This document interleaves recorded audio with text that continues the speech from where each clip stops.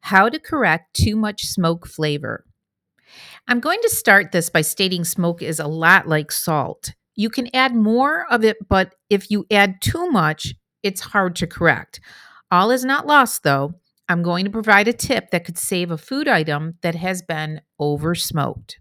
It's all in the ingredients.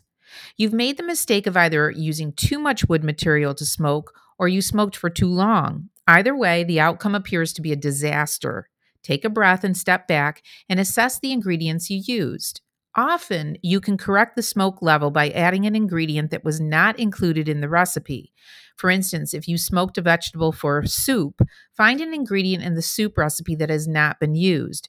This may be cream, sugar, or vinegar. Additionally, by adding the ingredient that was smoked in a non smoked fashion, you can reduce the smoke flavor intensity. If you infuse too much smoke in the broccoli for your broccoli cream soup, think about steaming some additional raw broccoli and adding with the smoked base. That will diffuse the smokiness.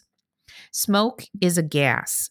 Smoke is a vapor or gas. That means it is readily absorbed by the food product, especially if moisture is present. This is one of the reasons why a water pan is used in a smoker.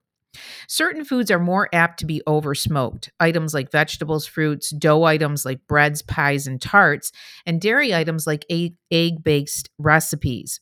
Wood choice, amount of wood, and length of the smoking process all play a part in how much essence comes from the wood.